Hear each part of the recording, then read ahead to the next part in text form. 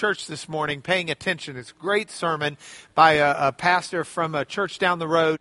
And as I'm thinking, he's drawing this distinction between folks who are unfortunate and folks who are irresponsible. And I'm thinking through all of that, and like a light goes off in my brain of how I wish I'd written this lesson differently. And so it doesn't have anything to do with what he was saying, except just the way my train of thought went from what he was saying to what I was getting ready to say. I thought, boy, I wish I'd written this a little differently. So we're going to talk about it a little bit differently. I couldn't adjust the PowerPoint because I posted ahead of time. I sure couldn't have adjusted the written lessons. And I wish I'd sent an email out to you this week telling you this, but I'm just not where I need to be all the time in my brain. All right, so here's the deal. If there's one thing I get asked about over and over and over by people in class, it's to talk about the Trinity.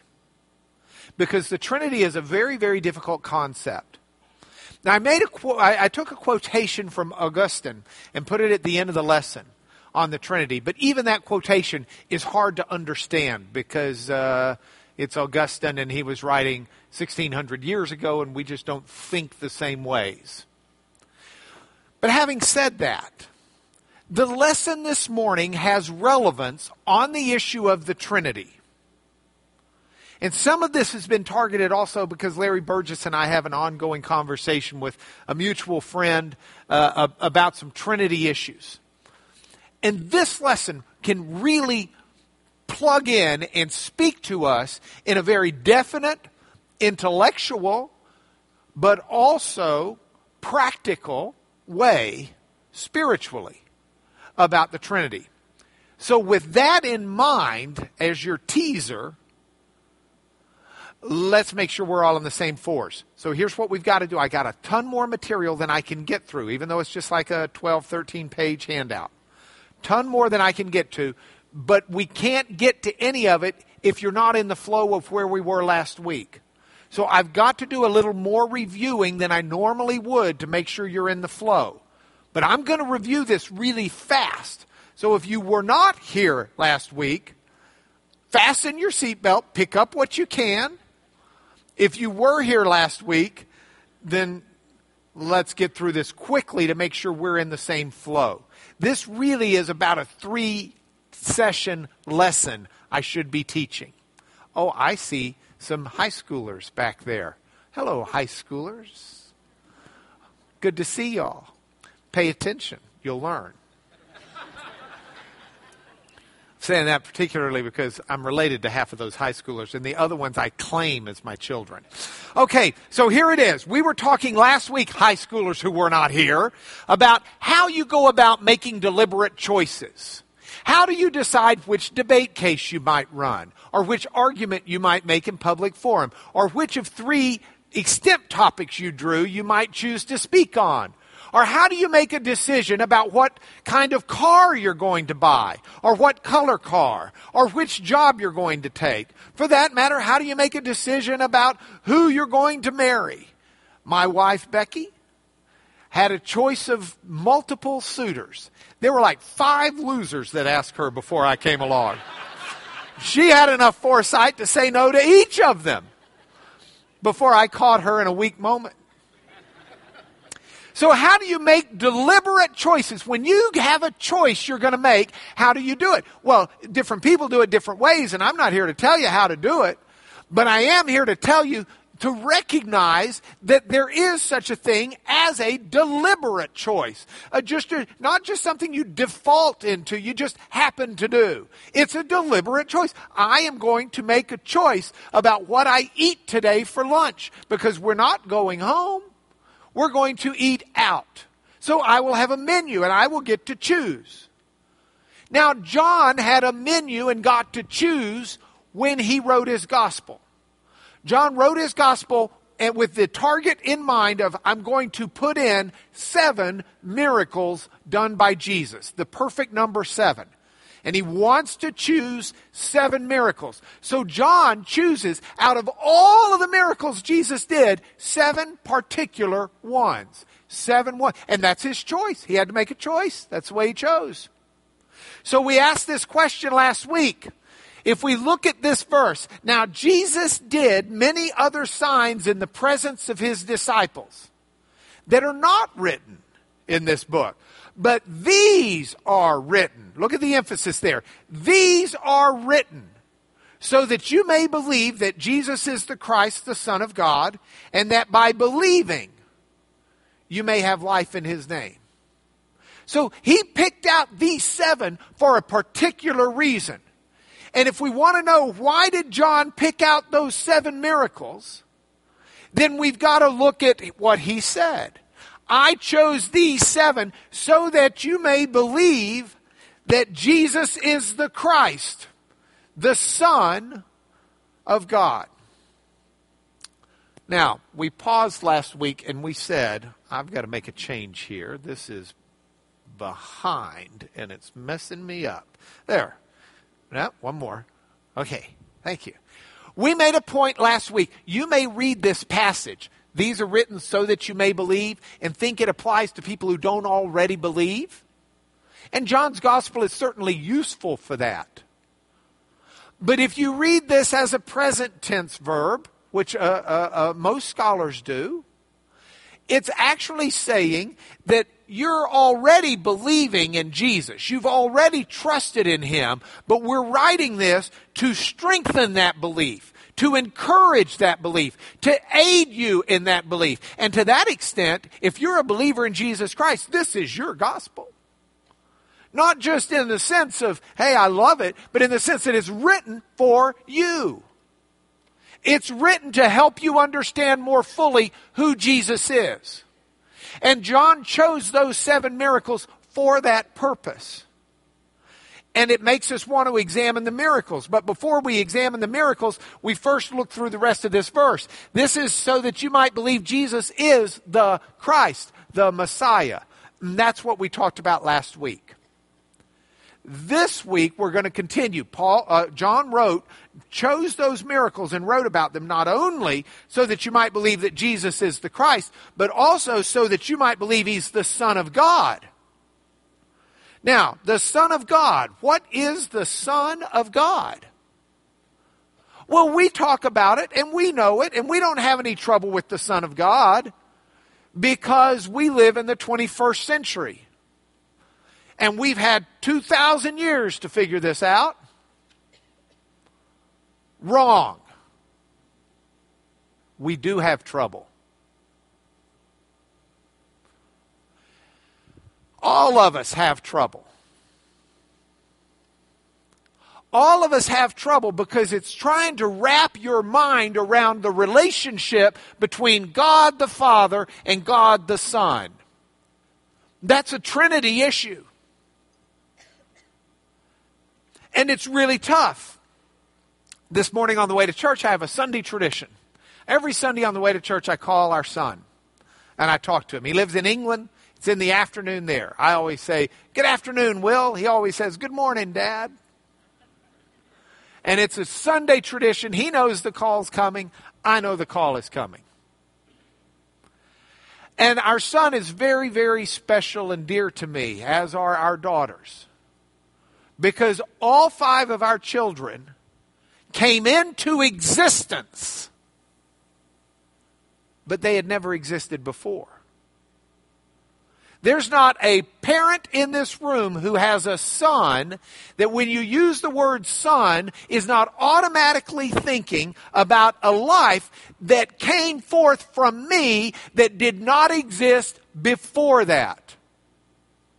If not from me, if it's an adopted son, still a life that came forth from the womb that did not exist before it was created. But Jesus existed as God. Christ, Messiah, God the Son existed before Mary.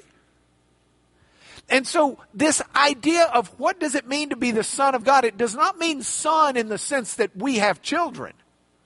In the sense of bringing into a life that which was not before. So we say, yeah, but it means bringing into a physical, worldly, material life. Is that really what it means? Okay, this is what I want you to be thinking about. And this is what I want to talk about. What does it mean? If you go back in ancient literature, when John was writing, when Jesus was alive and living on earth, if you go back at that point in time, you can read lots of references to a son of God or to sons of God. The Greeks would call their Greek heroes, there's Perseus, a son of God. And so the Greek heroes were a son of God. You could go into the Roman world, and the Roman emperor was referred to as a son of God. So the string of emperors, they were sons of God. You could go over to Egypt, and if you were in a noble family, certainly if you were a pharaoh, you were referred to as sons of God. So that's a label that had different meaning in all of those cultures. And we can move those cultures aside and say, okay, but we want to know in the Bible, what did the Jews mean when they talked about the Son of God? And we can look in the Old Testament and find that the Son of God was used to talk about the nation of Israel, the genetic offspring of Abraham. Look at this passage from Exodus 4:22. Then you shall say to Pharaoh, thus says Yahweh, Israel is my firstborn son. That's especially significant because Pharaoh considered himself the son of a god.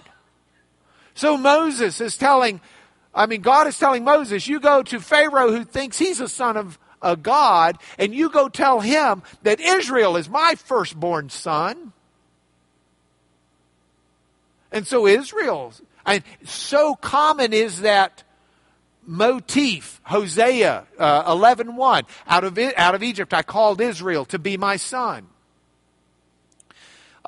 So common is that motif that a lot of scholars think the reason Jesus is called the Son of God is because he is the fulfillment of Israel.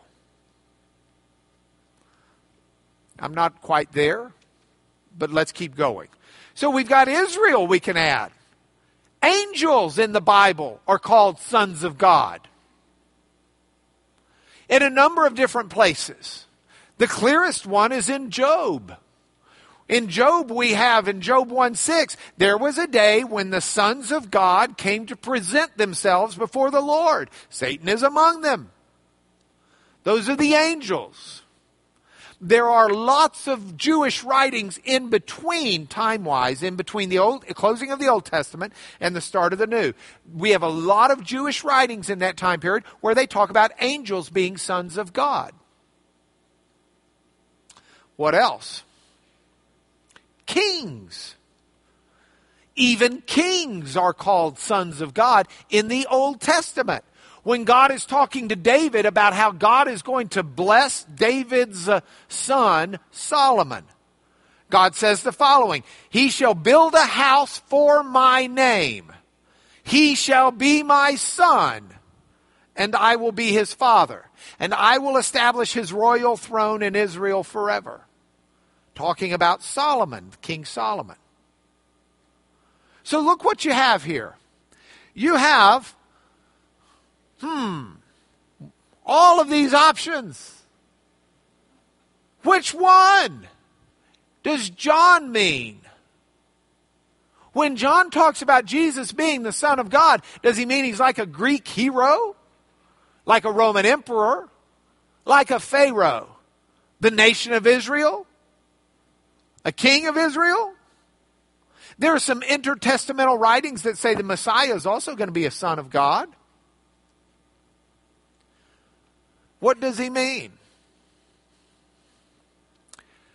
He doesn't mean any of that. John says Jesus is the Son of God. But John says he is a unique Son of God. He's unlike any concept of Son of God you've ever heard before. He's not a son of God in the sense of a Greek hero who's just the genetic offspring of a God who breeds with a woman. He's not the son of God in the sense of a Roman emperor who didn't used to exist but came into being with some special spirit or Pharaoh. He's not a son of God in the sense that God created him out of nothing and brought him as a people out of a country. John uses the word in a unique fashion to say that Jesus is the Son of God. And that's what I want us to focus on. So how are we going to do that? We're going to put up a chalkboard. Now, you young kids don't know what this is. This is a chalkboard. You take chalk and you write on it. It's like those, I think y'all use whiteboards with these markers that may function that way for you, but I've never seen one where the marker doesn't feel like it's about to dry out. Chalk, no problem. As long as it's there, you got writing. True? Okay. Thank you. Now, so let's pull up the chalkboard. Let's get out the chalk and let's talk about this. Here's what we're saying. We're saying Jesus in John as the Son of God is unique. He's a unique Son of God. He's not like any Son of God anybody had been writing about, talking about, or claiming to be. Jesus is unique in this, singular. You know, my wife has an occasional ability to correct my grammar and my English. And generally, she's not right. But occasionally she is. No, she's very good at this, which is fine. We can't look. We look forward to having children because she'll be a grammarian. Grandchildren, never mind. So anyway, so Becky says the following to me one day. I said, "Look, this is very unique." She says, "It's not possible." I said, "What do you mean?" She said, "Nothing can be very unique." This is what I live with. And I know, I'm joking. I'm joking. I adore her. And I said, "What do you mean it can't be very unique?" She said, "What does unique mean?" I said, "One of a kind." She said, "Well, how is something very one of a kind?" If it's unique, it's unique. If it's not unique, you can say this is very rare. But don't say it's very unique. That's just saying it's very one of a kind. So I was going to take issue with her. So I went back and I looked it up. She's dead right. Which is very unique in our relationship. So, Jesus, I mean it in the true sense that my wife has taught me, that word. Jesus is unique. He's one. He's the only one. There is no other that's the Son of God the way He is. And John makes that very direct point. And we should not read Jesus as the Son of God and think of it like we think of our children. We're destroying the Trinity if we do that. So, what do? Well, first of all, if you're a Jew at the time of Jesus and you want to prove something, how do you do it? What do you do for proof? Get a witness. One witness? Two. Takes two witnesses to prove anything. That's the rule. That's the Jewish rule of court. In fact, Jesus at times gets in trouble because the Jews say, "Well, hey, you may say that about yourself, but you're just one witness. You need another." Got to have two witnesses. John knows this. He's a good Jew and he's writing with Jewish people. So he needs proof. What does he need? He needs two witnesses. What does he do at the very start of his gospel? He gives you two witnesses to Jesus being the Son of God. Who's witness number one? Any guesses? John the Baptist is witness number one. John 1:34. John says the following, "I have seen and I have borne witness." I'm witness number one that this is the Son of God. I have seen and I have borne witness. In other words, I'm an eyewitness. Jesus is the Son of God. Now, in just a matter of verses, the very next story that John relates to us is one that switches scenes from witness number 1, John the Baptist. You got to have witness number 2. Who is witness number 2? Nathanael. In John 1:49, Jesus is able to point out to Nathanael where he's been before, what he's been thinking as he sat underneath the tree before he was called to Jesus. Nathanael, at first the skeptic, can anything good come out of Nazareth? Shows up, sees Jesus, says, "Oh my, Rabbi, you are the Son of God. You are the King of Israel." So John gives us 2 witnesses right out of the box. Then John gives us 4 stories where Jesus is acclaimed the Son of God. It's not the only 4 references. There's Pilate is told also, hey, this guy says he's the Son of God, which made Pilate quiver. And you can understand why, because Pilate knew what the Romans knew. Pilate knew what the Greeks knew. He's thinking Son of God like, wow, this guy might be emperor one day. Let me find out where he's from. Where are you from? You don't have to be from Rome, do you? You're not here checking up on me. So, Rabbi, you're the Son of God. You've got the 2 witnesses. You've got then 4 accounts. And let's look at those 4 accounts of Jesus. The 4 stories where Jesus is proclaimed Son of God. We won't have time to look at all 4 of them, I don't think, but we'll come close. Anybody guess story number 1? Nicodemus. Nicodemus in John chapter 3.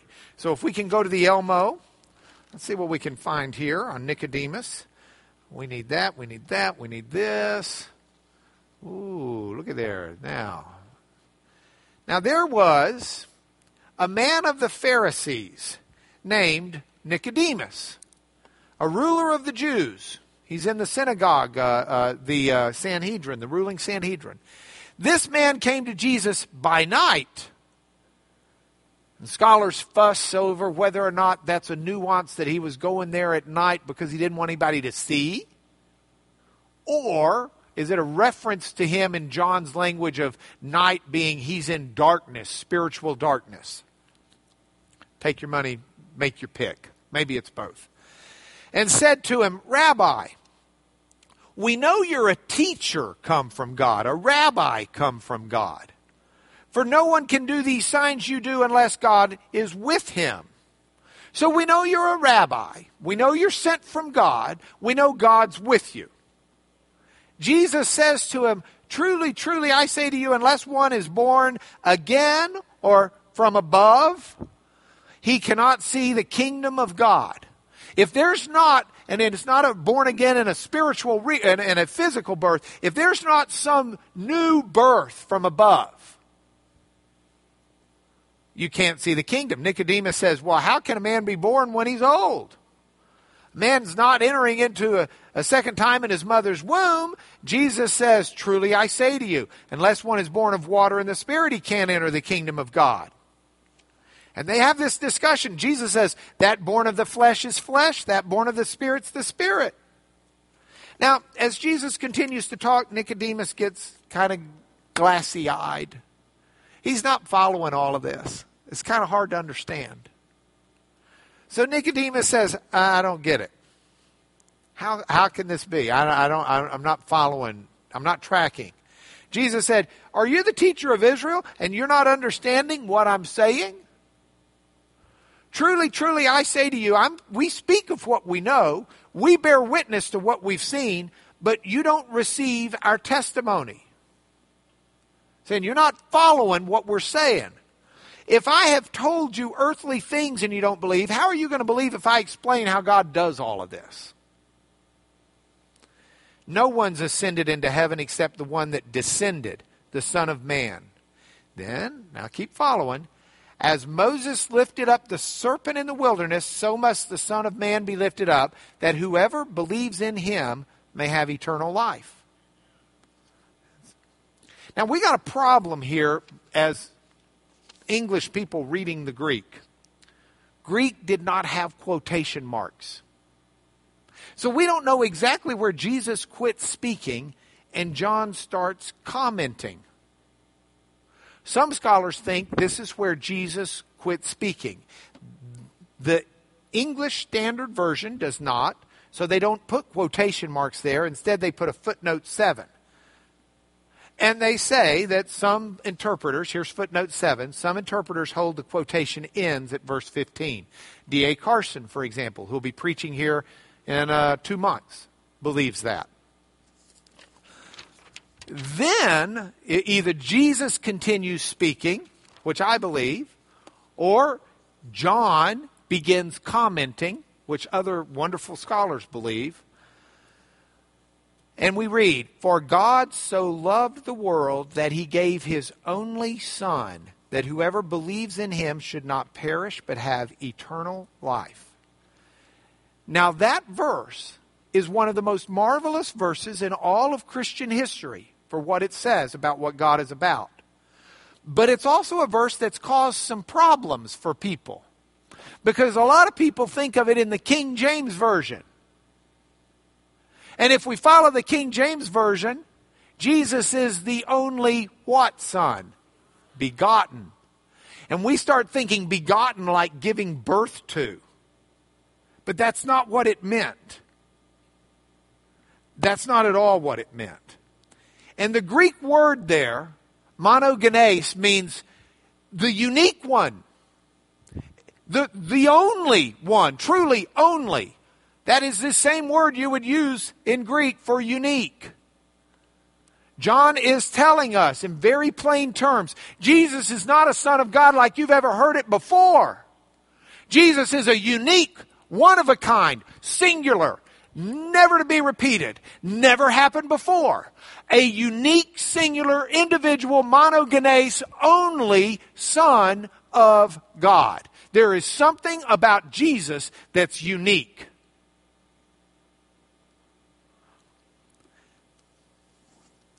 That's the first passage. So if we go back to the PowerPoint, we've got Nicodemus in John chapter 3. Next passage we've got. Next story. There's a lame man in John chapter 5 who gets healed. And it's an interesting healing. If we go back to the Elmo again, please. Thank you. It's an interesting healing.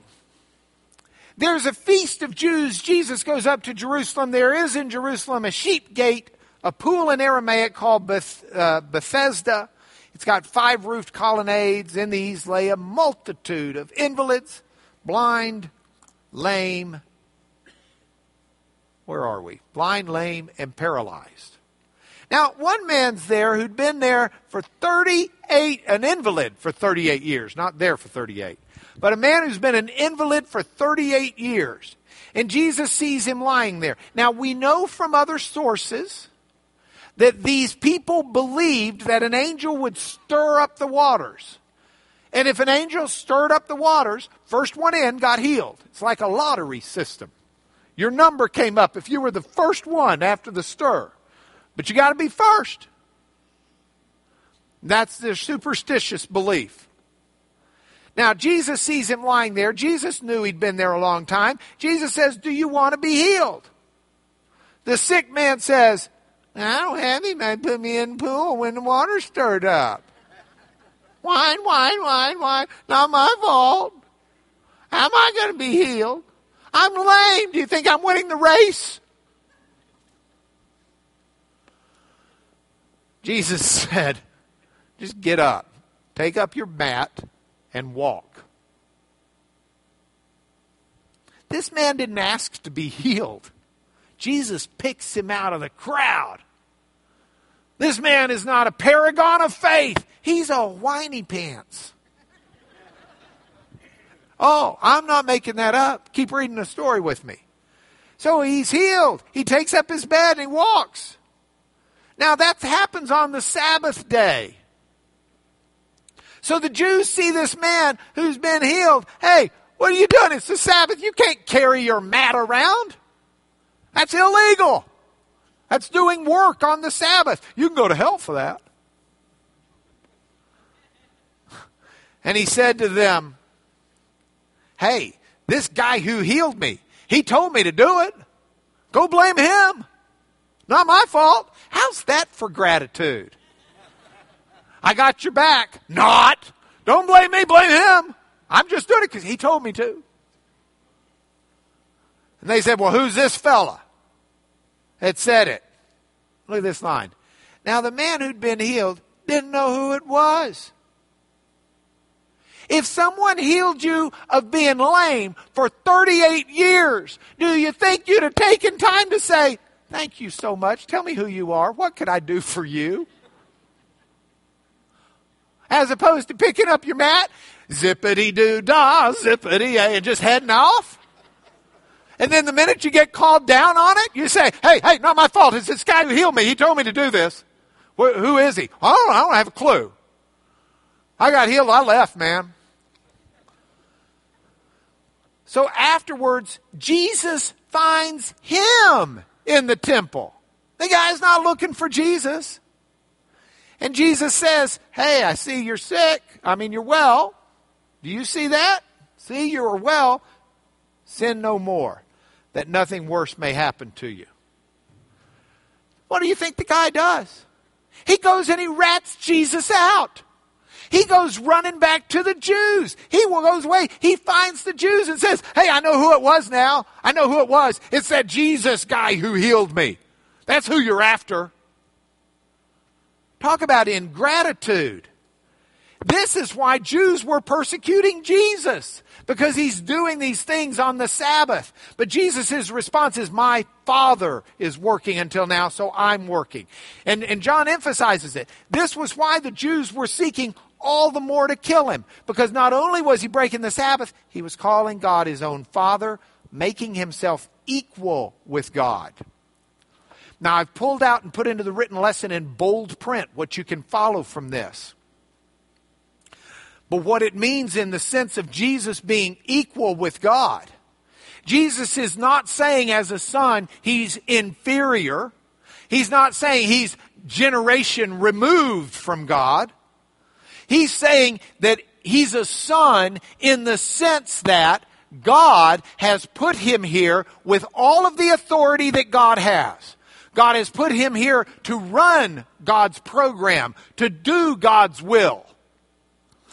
He's the guy in charge of the estate, the family business.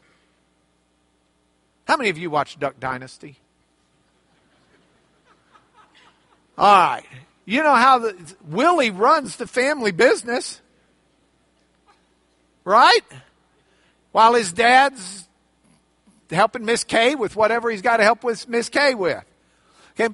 Jesus has all the authority of the Father. He's not son in the sense of genetic offspring. He's son in the sense that he has full authority of the Father.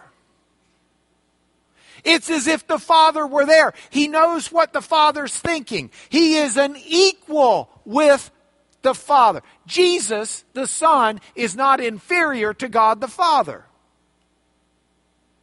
See, we also have this concept because we know, we go back to that John 3:16, God so loved the world that he gave or he sent.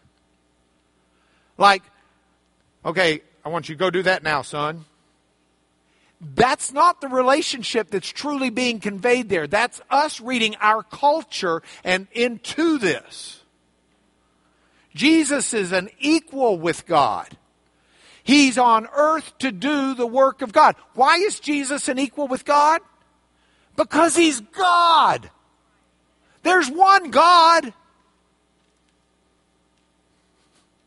So Jesus is on earth as an equal because he is God. And what we see in Jesus is an expression of God who's in heaven. Jesus made it clear, you can't know what's going on in heaven. You hadn't been there. So you see me and you know what the will of the Father is. You see me and you see the Father. I am the Father to you. And this is what he explains here under this section where he says, I can do nothing of my own accord. I only do what I see the Father doing. Because we're one and the same. My Father's will is my will. I don't run left if He runs right. I run the same direction He does. Whatever the Father does, that's what I do.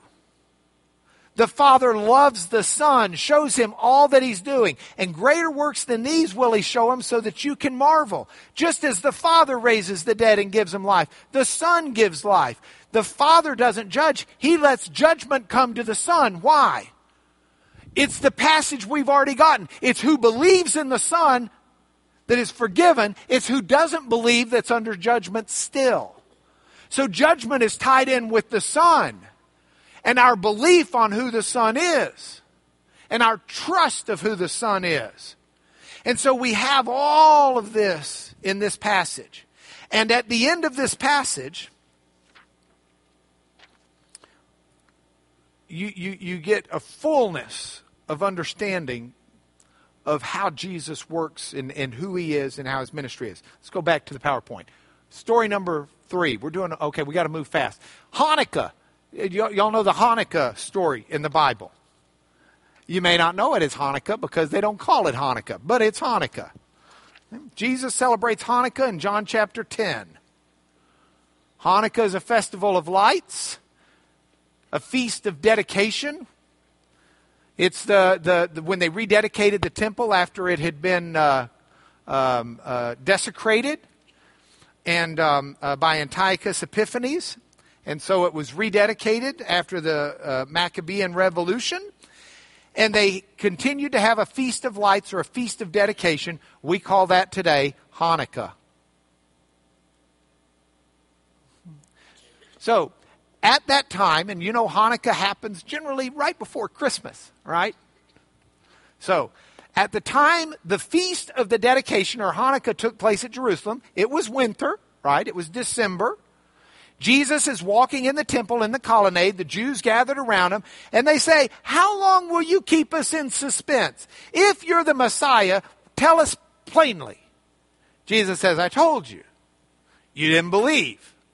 I told you the works I do in my Father's name, they bear witness about me. They are a testimony that I'm doing them in my Father's name. We'll deal with name next week, God willing. It's a testimony, but you don't believe because you're not part of my flock. My sheep hear, I know them, they follow me, I'll give them eternal life. They'll never perish, no one will snatch them out of my hand. My Father who's given them to me is greater than all. No one's able to snatch them out of the Father's hand. I and the Father are one. So the Jews picked up stones to stone Him. Jesus says, I've shown you many good works from the Father. For which one of those are you going to stone me? You're going to stone me because I healed somebody? You're going to stone me because I gave sight to the blind?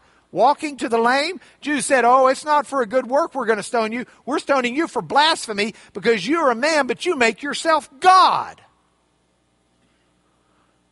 Jesus points out, well, it's written in your law, I said you are gods. If He called them gods to whom the word of God came and Scripture can't be broken, do you say of Him whom the Father consecrated and sent into the world, you're blaspheming? Because I said, I am the Son of God. If I'm doing the works of my Father, believe me. Or if I'm not doing, then don't believe me. But if I do them, even though you don't believe me, you ought to at least believe the works. You ought to understand the Father is in me and I'm in the Father. So again, they seek to arrest Him. And do you know what He does? Jesus leaves. He gets out of Jerusalem. Goes all the way down past Jericho, across the Jordan River. And that's where He's staying when a short time later He gets word. And this moves us to story number, if we go back to the PowerPoint, story number 4, raising Lazarus from the dead. Jesus, if we go back to the Elmo, how are we doing? Time. Okay, so this is the Dead Sea, Sea of Galilee, this is Israel, goes up like that. This is the Mediterranean. Oh, well, y'all need to say I'm making a fool of myself. This is the Mediterranean Sea. Here's the Dead Sea. Here's Jerusalem. Here's Jericho. We'll use a J. Jesus leaves the mountains of Jerusalem, goes all the way down, crosses, and goes over to the Jordan. Now, gets word that Lazarus is sick. Understands how sick Lazarus is and that it's unto death. Jesus says, I'm going to take care of this. But it's going to have to wait a few moments, few days. See, now Jesus has just left Jerusalem because they were trying to kill him. Lazarus lives with Mary and Martha in Bethany, the Bethany that is 1.75 miles outside the wall of Jerusalem. 1.75 miles? That's like closer than Payway. That's how close to Jerusalem Jesus is going. And Jesus goes back to do something about his friend who's sick. So, let's look then at the story of Lazarus. Now, we read, how are we doing? Okay, we're going to do this fast. Jesus loved Martha and her sister Mary and Lazarus. So when he heard Lazarus was ill, he stayed 2 days longer where he was. What? Then after this, he said, let's go to Judea. It's the area of Jerusalem. The disciples said, hey, Rabbi, remember we were just there and the Jews were trying to stone you there. You want to go there again? Jesus said, hey, there are 12 hours in the day. If we're walking in the day, we don't stumble because we see the light of the world. We only stumble if we walk at night. They don't follow what he's saying, I don't think. But he's saying, if I'm doing what God wants me to do, we're okay. Don't fret about it. So after saying these things, he said, our friend Lazarus has fallen asleep. I need to go wake him up. They said, hey, if he's fallen asleep, he'll wake up on his own. It's routine. He says, no, you don't understand. That was an expression. He's dead. They said, oh, okay. See, Jesus had to tell them plainly, he's died. So, but I'm glad, for your sake, I'm glad I was not there. For your sake. See, these miracles are going to give his apostles an intellectual reason to believe Jesus is in fact uniquely God. Because no one else has the power to raise the dead. And Jesus says he's not doing it for any way except as the Father. One with the Father. Now, if you're facing a question of whether or not Jesus truly was who Jesus said he truly was, and your life is forfeit, and you're about to be burned at the stake unless you're willing to say, hey, I was wrong about Jesus. Wouldn't it be nice to have intellectual confirmation, which these apostles had? This is being done for them. Jesus says, I want you to see this. This is for your sake. You need to see this. So Jesus comes. Martha says, oh, if you'd have been here, he wouldn't have died. Jesus says, hey, I'm the resurrection and the life. Don't you have faith I can bring him back? Yes, but she doesn't mean it. Jesus goes to the tomb. He's been dead 4 days. Jesus says, roll the stone back. He said, why would we? It's going to stink. Doesn't matter. Roll the stone back. Lazarus, come forth. Lazarus comes out. He's still wrapped in his burial clothes. Jesus says, unwrap him. But in the process of this, Jesus raising him and him coming out, Mary testifies. Whoops, here we go. You are the Messiah. You are the Son of God who's coming into the world. And that's who he is. So now if we go back to the PowerPoint. Here's what we've got in John. We've got the teaching that Jesus is the Son of God, but not in the sense that we have children. Jesus is the Son of God in a unique way. Jesus is the one who uniquely is the Father. Now, if you may be saying, wait a minute. So there's no distinction between God the Son, God the Father, and God the Holy Spirit. There is. They are a distinct personage, whatever we consider that to mean, though. It does not mean they're three independent entities. It is one God. He is one God. They are one God. There is only one God. Am I going to explain now the intricacies of that? No, I can't. I haven't ascended to heaven, and I'm not sure it would have the vocabulary if I did. But the confirmation is that Jesus is not the Son of God in the sense that He came into being at some point in time. That's not what John teaches. And this isn't, hey, well, Lanier, that's your opinion. I've got my own. No, I'm just telling you, that's John's opinion. John's not saying that, John nowhere says that Jesus just came into existence. John's the one who says Jesus was already in the beginning. So this is what we have. Points for home. By the way, we're not through with this. See, that's a link in this chain of what John's doing. We've still got to unpack the rest of it to look at the miracles fairly. So come back next week. I'm excited about what we get to do next week. Here are your points for home.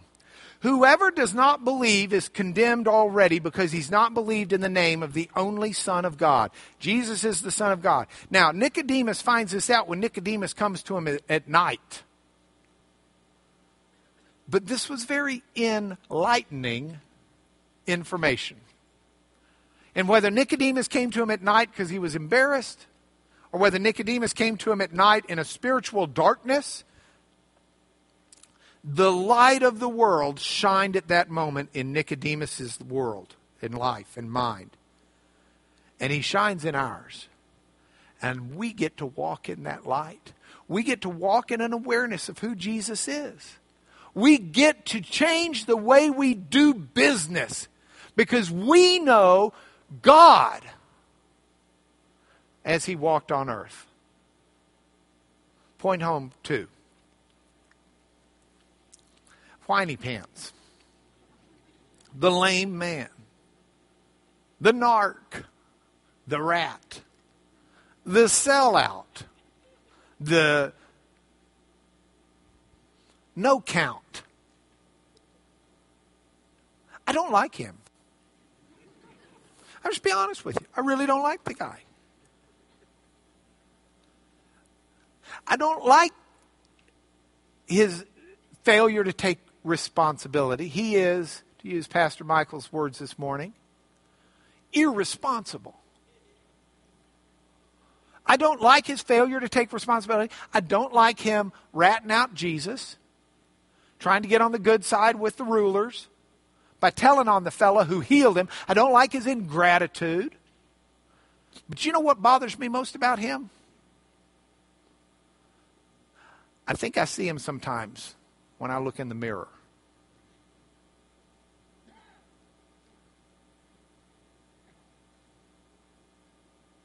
And I don't like that. And I don't want to be that way. And I want to be grateful. And I want to seek Jesus out. And I want to stand firm with Him. And I don't want to sell Him out for popularity, for protection, for comfort. I don't want to be that guy. And I pray for forgiveness when I am. Last point for home. This illness of Lazarus caused a lot of pain, caused a lot of grief. Jesus wept. Shortest verse in the New Testament, in the Bible, Jesus wept, is in that story. This illness is for the glory of God, so that the Son of God may be glorified through it. Wow. Amazing. Glory to God, who called Lazarus from the dead and instills life in us today. Would you pray with me?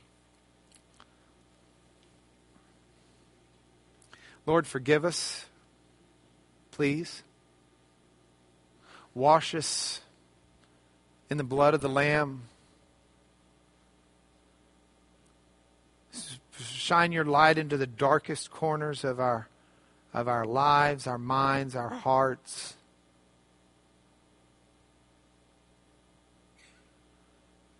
Well up within us your holiness. Grow your fruit from the inside out. May we overflow and show the world your love, the joy, the peace, the patience, the kindness, the gentleness, the self-control. May we be your light. May we embrace who you are, Lord, with no fear and no shame. And may we share it and live it before this world. We pray through Jesus, through God, made man. Amen.